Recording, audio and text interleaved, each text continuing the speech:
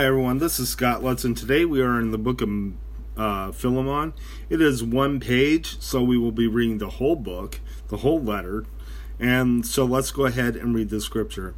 Paul, a prisoner of Christ Jesus, and Timothy, our brother, to Philemon, our dear friend and fellow worker, to Apphia, our sister, to Archippus, our fellow soldier, and to the church that meets in your home. Grace to you and peace from God our Father and the Lord Jesus Christ. Thanksgiving and prayer. I always thank my God as I remember you in my prayers, because I hear about your faith in the Lord Jesus and your love for all the saints. I pray that you will have a full understanding of every good thing we have in Christ. Your love has given me great joy and encouragement, because you, brother, have refreshed the hearts of the saints. Paul's plea for Onesimus.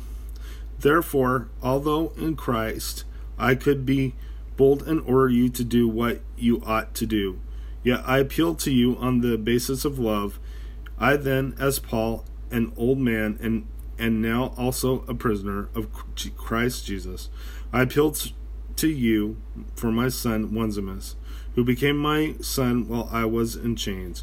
Formerly he was useless to you, but now he has become useful both to me and to you and to me. I am sending him, who is my very heart, back to you. I would have liked to keep him with me so that he could take your place in helping me while I am in chains for the gospel. But I did not want to do anything without your consent, so that any favor you do will be spontaneous and not forced. Perhaps the reason he was separated from you for a little while was that you might have him back for good. No longer as a slave, but better than a slave, as a dear brother. He is very dear to me, but even dearer to you, both as a man and as a brother in the Lord. So if you consider me a partner, welcome him as you would welcome me. If he has done you any wrong or owes you anything, charge it to me. I, Paul, am writing this with my own hand. I will pay it back, not to mention that you owe me your very self.